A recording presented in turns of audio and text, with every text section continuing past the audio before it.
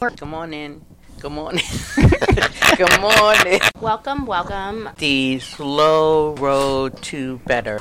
Why do we do the slow road to better? Well, we've been lucky where we can talk about it to our friends, people here at the Stroke Comeback Center, but now then we can tell more people across the world to learn about it. What is the it that we're talking about? Aphasia. Stroke survivors. TBI people. Life moves on. Inspiration. Help listeners. That our inspiration of a bridge of hope. I love it. Trying to help each other, a lifeline. Part of it also is we started doing it. It's not because we just wanted to tell everyone to see what happened to us, but also we wanted to get better talking ourselves with aphasia, and we wanted to one day. It's not going to. Aphasia's not leaving it, but we'd like to crush it a little bit. Let's listen in. Listen in. All right, welcome back. We have a very special guest today who is a friend of one of the members of the Slow Road to Better. And so, Kim, who is with us here today? Uh-oh. Jerry? Uh-huh. And how do you know Jerry? Karate. It's awesome. Awesome. So, Jerry, welcome to the Slow Road to Better. Thank you very much. We are really, really happy you could come be with us today and tell us your story. Thank you. It's good to be here. Tell us kind of who you are and what your story is. Thanks again for having me. This is the first time I've done something like this. Kim has sort of put a bug in my ear. I guess it was about a year ago. Been wanting to do something like this, but never really knew how to. So I have all I've ever done was write stuff down digitally, just for notes for myself, so I can look back and see what happened to me if I remember everything and all that.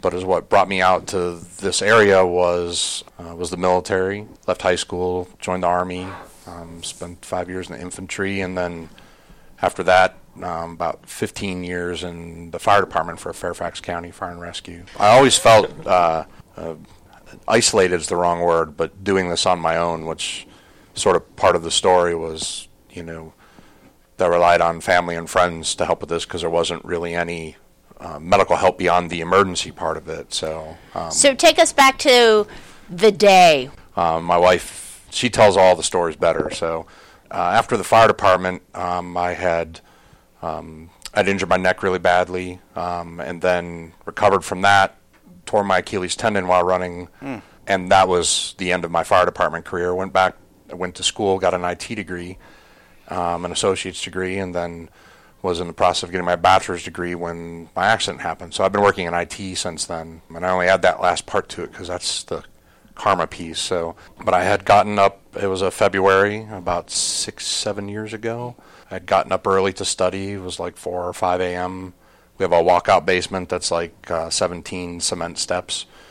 I'd been studying downstairs, and at some point I had gotten up to let the dog back in, and they think that I slipped at the top of the stairs on some ice and hit my head on the railing because I left a mark up there, and then when I fell, I didn't have a scratch on my hands, so they felt like I was unconscious enough to where I didn't attempt to put my hands down. And I laid out there at the bottom I was unconscious for, they estimate, about 90 minutes, which is extreme. Oh, yeah. Because you said this is February, right? February, it was cold. Yeah. It was right around freezing. At some point, I had attempted to get back inside. My wife says it's what it looked like. And I did manage to call 911 on my phone, but I had a T-shirt on, jeans, but no shoes. And I have my earliest memory of it is I can picture my cell phone laying like this, and I had my head on it, and it's very clear to me, but it's all hazy, and I know it's because I was bleeding, and I had started to bleed out into the area, the drain at the bottom, and I have this memory of it, and I had gotten a hold of 911 and sort of mixed up my location a little bit, that I had fallen. I was in the backyard, and I gave the right street, but I gave my social security number as my house address and my blood type and don't hurt my dog. So those were the things I kept saying. So hold on. So the 911 dispatcher knows your social security. Yes, listen to the tape. It's very clear. Yep. It's Just saying. yep. It was a point of confusion, and the interesting part was on my street, which is a huge circle. The first two numbers of my social security number actually match up with. So it kind of made sense. So they started looking at the wrong end of the circle. We were on the other end. So my wife came down to yell at me because the dog was barking.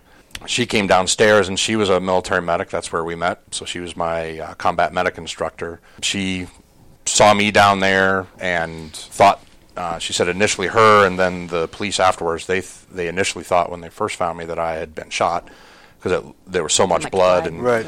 they thought I had stopped an intruder or something. But she got on the phone, called 911 herself, and they just couldn't find me with all the confusion and all that. And she had my son who was in high school at the time, sophomore.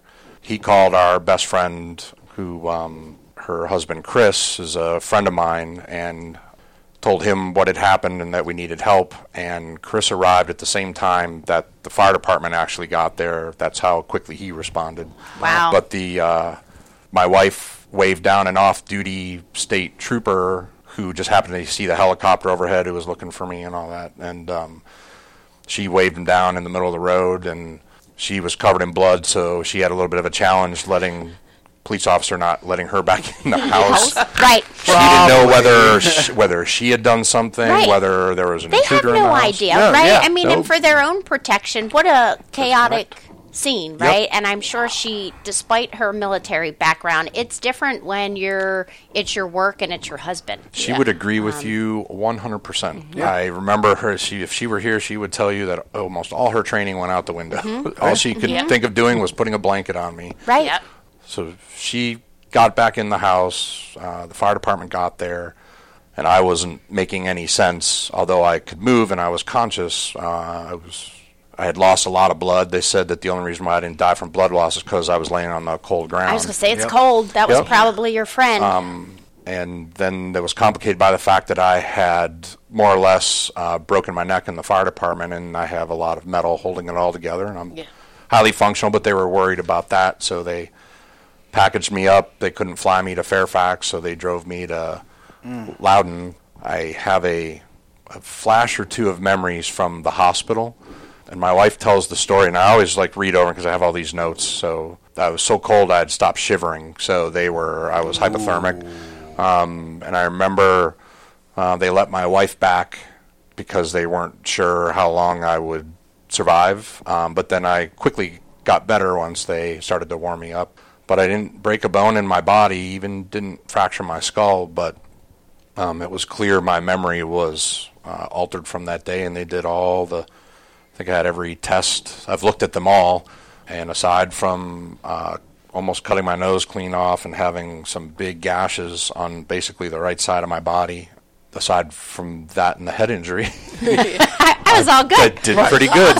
Yeah. So I came home the next day, and even because the fire department had come back, the police had come back to check on me because I was the most interesting thing Happening. they had seen in a while. So, Exactly. Wow. And little did I know, and there's a lot of good stories amongst all this, aside from just being here, is the fire department had gone back afterwards so that my wife didn't have to deal with it, and they had dragged a hose line around the back and washed all the blood away for him. So, and a friend of ours, Tom, and his Bible study group, who wondered where I was because I didn't show up, they came over with some other friends to clean up all the bloody dog footprints and everything from the house, so that when I did come home, And good for your dog, right? For we are.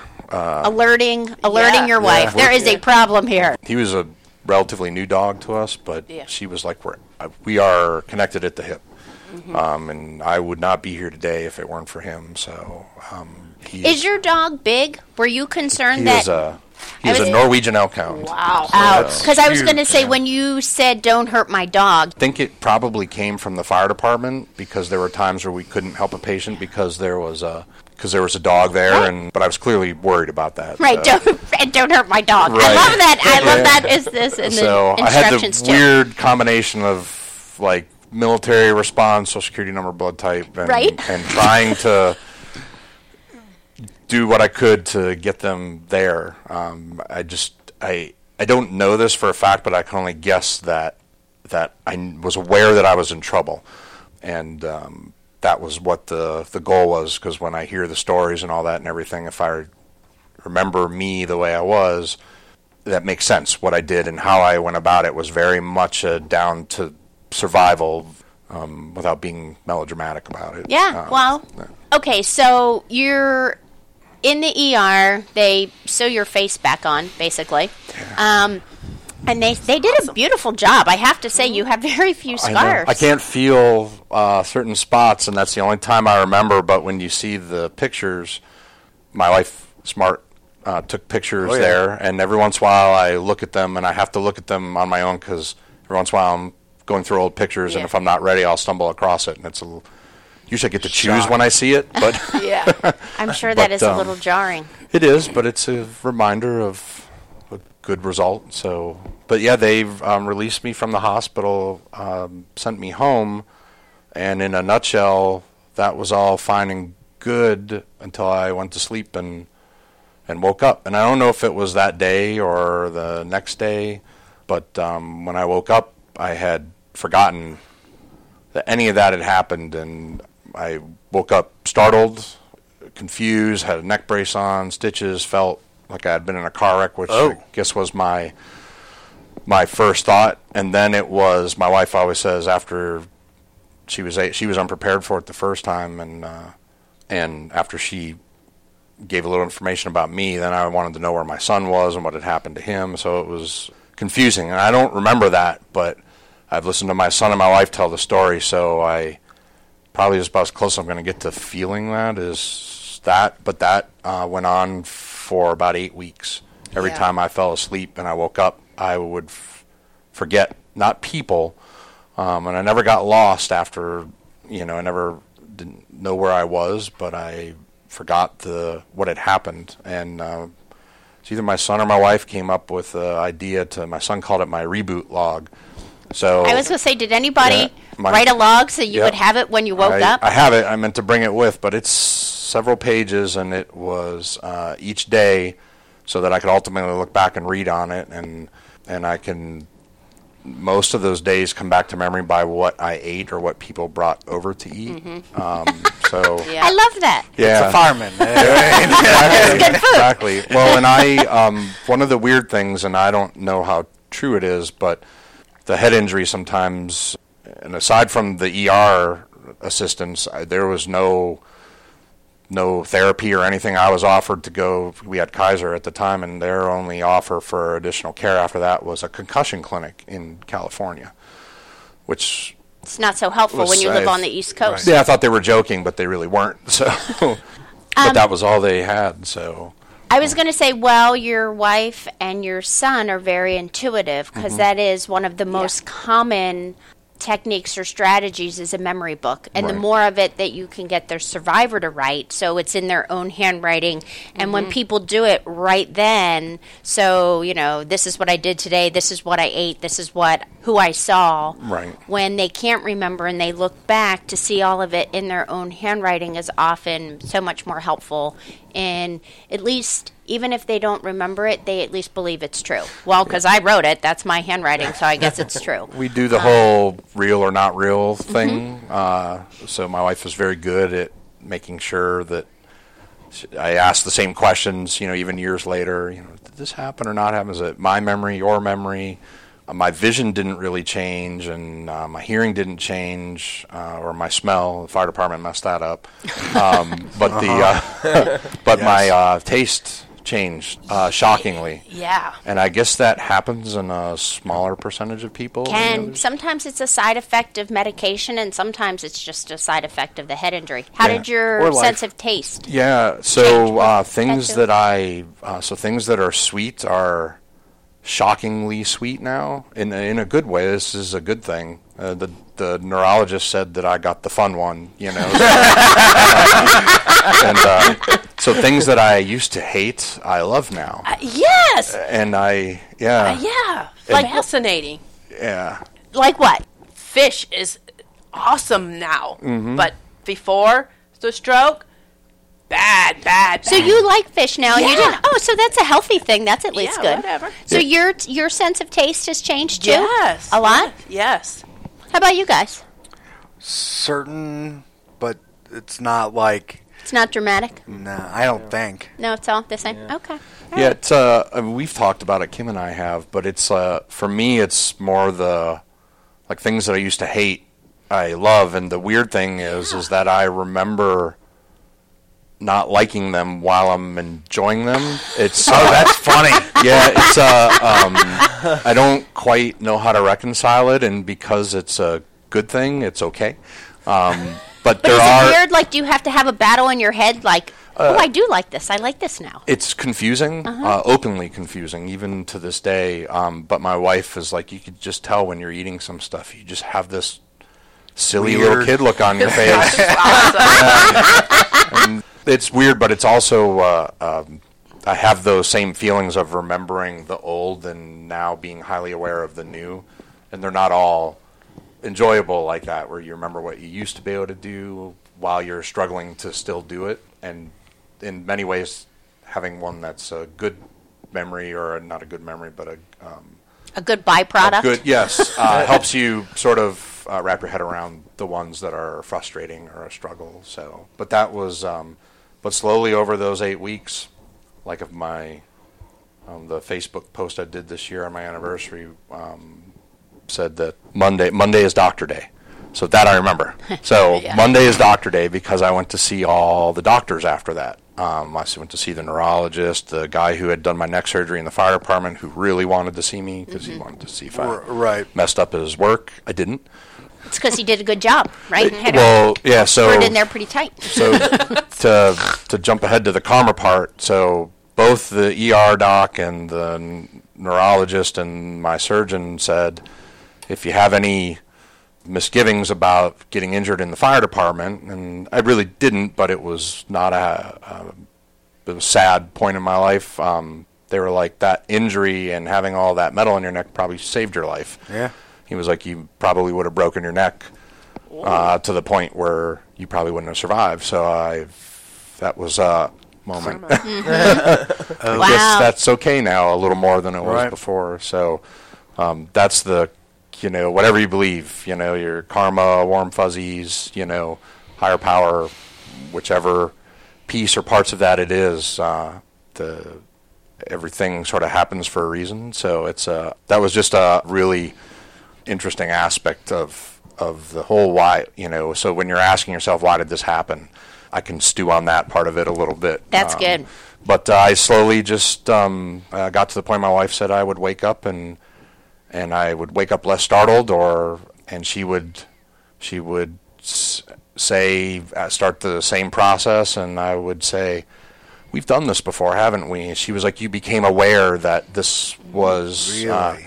whatever connections were being made down the road, and she was like, you would, probably because you weren't in as much pain or whatever, it just slowly, I remember having that conversation, like at least once. I remember waking up and being more like, hey, like just waking up from like a really deep sleep almost, and things just sort of, you fall asleep in one place, but you wake up in another, that sort of feeling.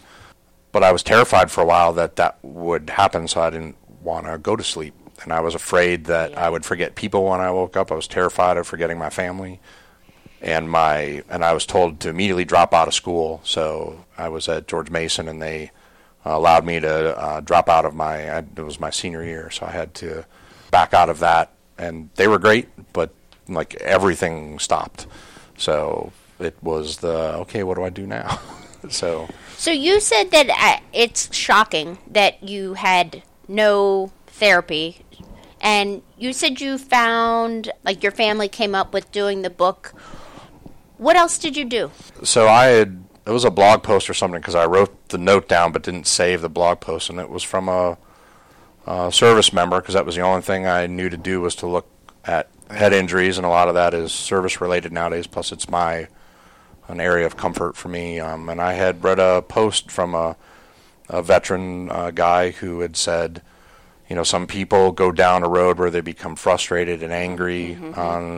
Not that you can always help it, and some people just for whatever reason go the other way. And his comment was, whatever you do to give yourself the best chance, start every day positive. And it was so, I see it littered throughout things I've written down and all that and everything, this specific thing, and it fit with, how I was brought up through the service on the fire department, where, you call them micro goals, where a lot of people want to get through the next week, or they want to get through the day. Sometimes getting through the next 2 minutes is the best goal. So that sort of seemed to fit, and that positive attitude might last 5 minutes, but if you knew every day started like that, then it didn't seem that far away. So for a long time, I didn't look for help, because the only help that I had been sort of suggested to me was the Wounded Warrior program, but I had erroneously believed that was for combat wounded vets. And although I think a lot of their funding has gone to that, I learned after the fact that that's not true.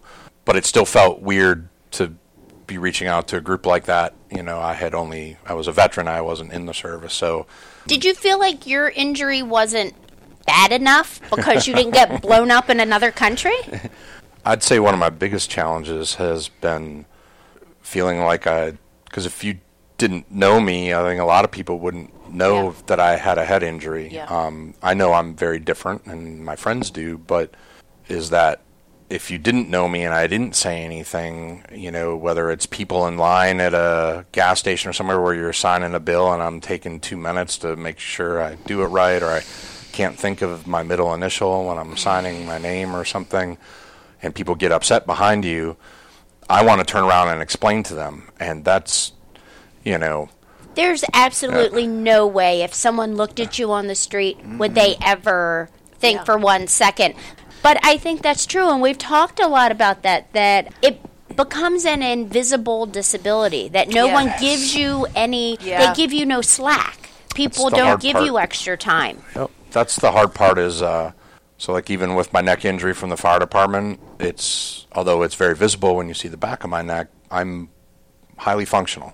But it changed my life. Absolutely, and I'm sure. Although I was in the infantry, I served during the first Gulf War, so very different than the conflicts of the past, So different experiences, different outcomes, different requirements of the person. So I've always sort of seemed like I've been involved in things that have not necessarily been, I don't want to say not positive.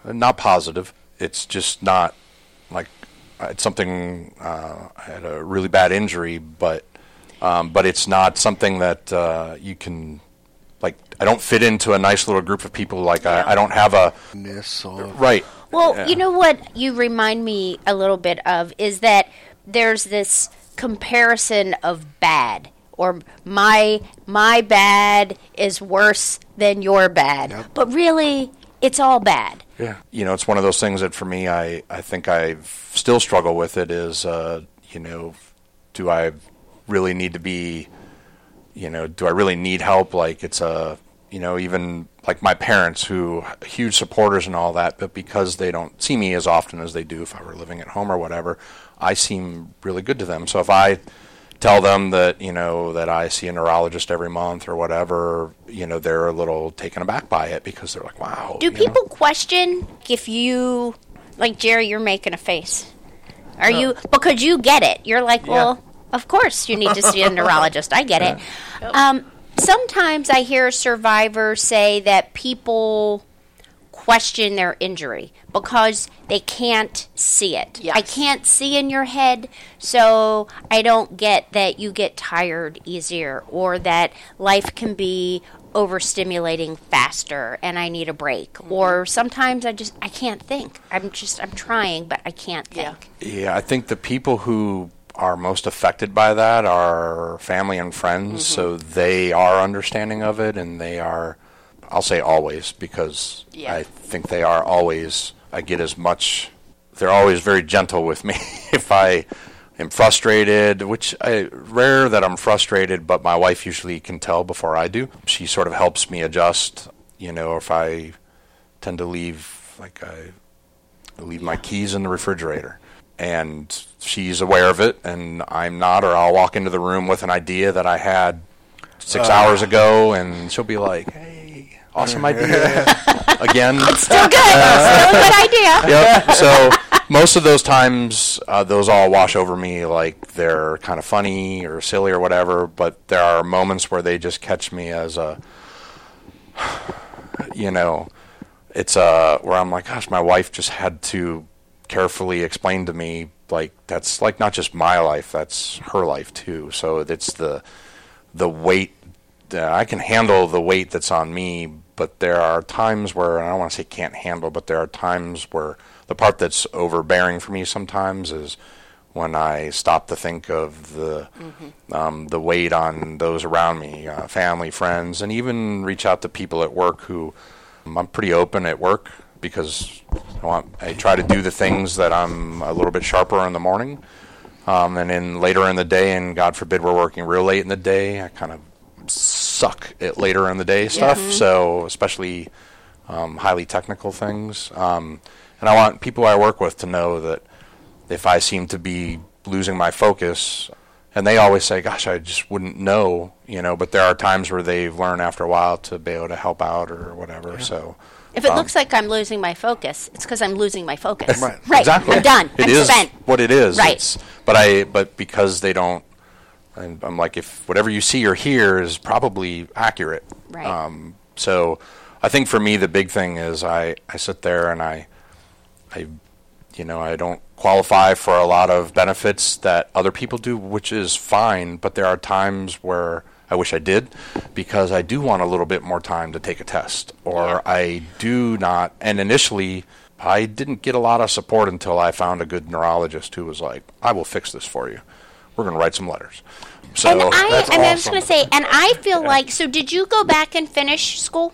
So I started to, had a very bad experience, and George Mason has and they were great in support, but their online program is improving, I'll say. And because I didn't go into class, and so I tried to finish my degree online, and just there was a finance course, like a Finance 101 course. I took it twice, and I couldn't pass it.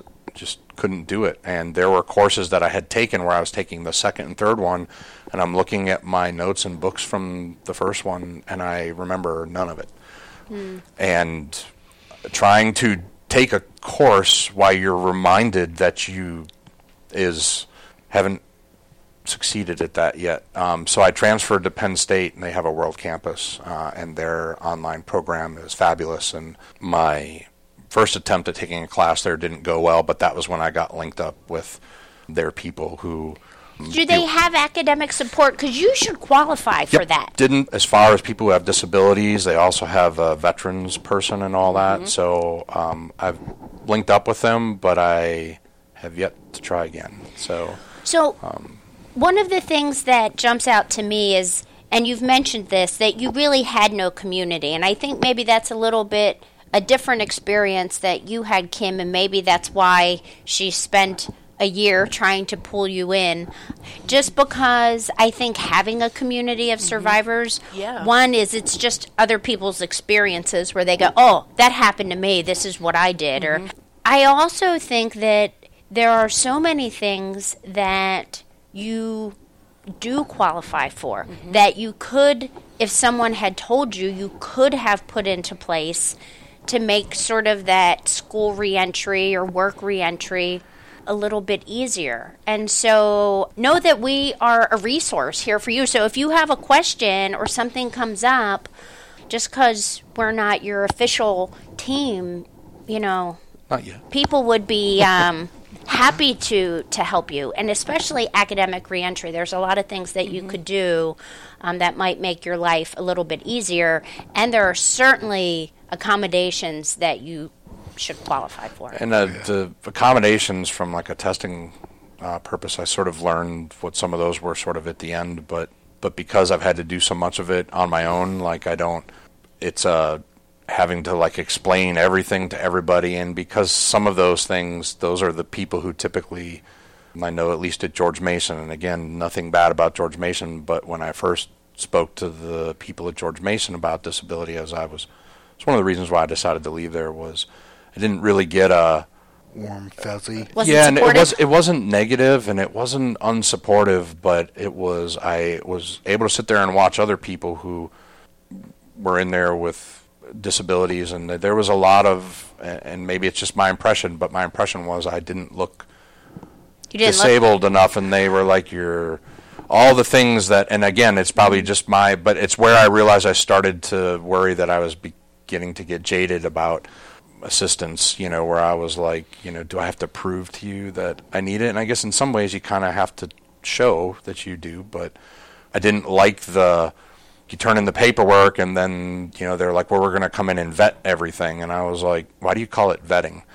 And they were just like, why wouldn't we want to vet? And I was like, do people actually come in and try and fake it? And they were like, well, yeah. And I was like, oh, okay, well, that's not me. But so there was that moment of like being queried or judged. You're feeling like you're being, like I'm finally asking for help.